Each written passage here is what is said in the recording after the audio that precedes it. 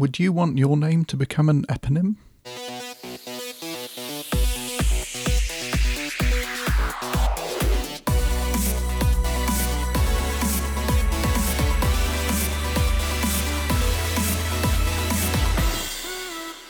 Hello and welcome to this week's Urgent Bite, brought to you by the Royal New Zealand College of Urgent Care. My name is Guy Melrose, and today we have an interesting eponym that we must consider in urgent care. At the risk of sounding like a stuck record, urgent care physicians cannot possibly know everything about every medical condition. This is obvious to us all, yet I think patient expectations is that we know everything, certainly about their condition, and I do wonder if we place an undue expectation on ourselves to know everything. This is a noble goal, and pursuing knowledge keeps our minds active and definitely helps us to be safe practitioners. But the problem we run into in urgent care is the application of the knowledge that we have through the lens of our day-to-day presentations. One of the reasons specialists know a lot about their topic is not just because they've studied all the textbooks, been to all the lectures and sat all the exams. It's that they work at the pointy end of the referral system, such that every case they see is a case of X, Y, or Z. In a week, they may have seen more cases of a certain condition than we see in a lifetime of urgent care. So it is the study and the experiential learning from seeing cases that really makes the difference. So I wager that the topics that you know most about, that you can manage from your memory, are the conditions that frequent our clinics regularly and fall into the comfort zone of our daily practice. And one such presentation we commonly see is a febrile child.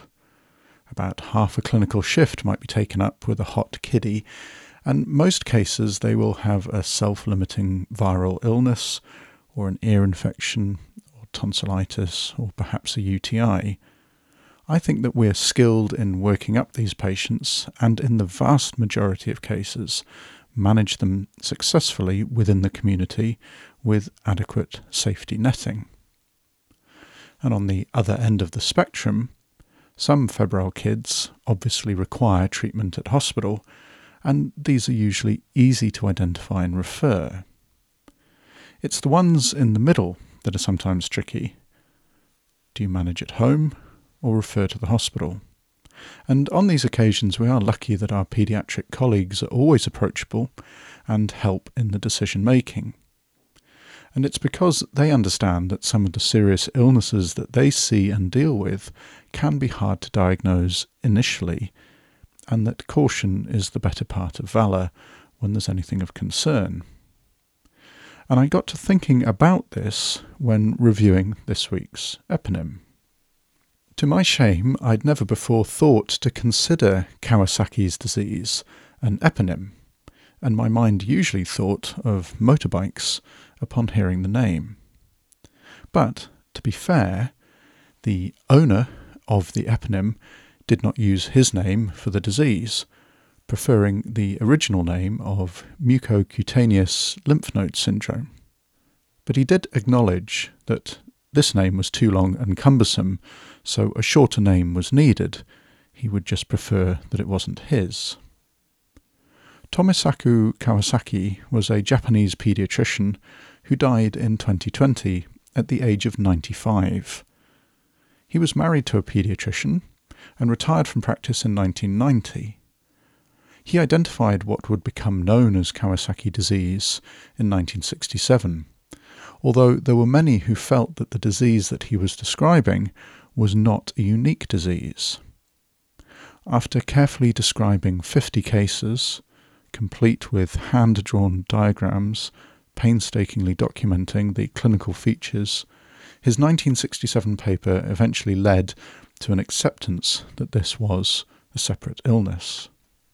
Kawasaki disease is a febrile illness in kids with an associated vasculitis. The cause is unknown. It is the vasculitis that can lead to arterial damage and coronary disease, making this a potentially fatal and disabling illness. While it can be self-limiting, it is vital that kids get specialist treatment so as to prevent this vascular injury. Prompt referral is therefore very important. So we should consider Kawasaki in febrile kids, usually under the age of 5, who've had the fever for 5 days or more. Diagnosis is then made in the presence of 4 of the 5 cardinal signs, which are bulbar conjunctivitis, mucositis, that being red cracked lips and mouth and a strawberry tongue, a polymorphous rash, this may be erythema multiforme, a morbilliform rash, or a generalized maculopapular rash, red indurated hands and feet, and cervical lymphadenopathy, usually with one very prominent node. And in addition to these 5, you can also look for a reactivation erythema around the BCG scar. So putting my urgent care hat on, seeing a febrile kid with these features will prompt me to refer. Quite straightforward. But I got to thinking, what if there were only 2 or 3? What do we do then? Fortunately, the Starship Hospital page on this topic has a nice flow diagram for this situation. And the page also mentions that in under 1-year-olds, it is more likely that less than 4 cardinal signs will be present. Reviewing this flowchart, it's clear that these questionable intermediate cases go beyond the care that we can give in urgent care. If the kids have some characteristics of Kawasaki's, then they need regular bloods, possibly an echo, and observation. If they're not typical features, but fever is persisting, then the algorithm seems to feed them back into the start again for you to consider Kawasaki, thereby requiring that prolonged observation. So thinking of this through the lens of urgent care, we don't need to be looking to make the perfect diagnosis of Kawasaki's disease by finding 4 cardinal signs to support the diagnosis, especially given that it's a very rare diagnosis.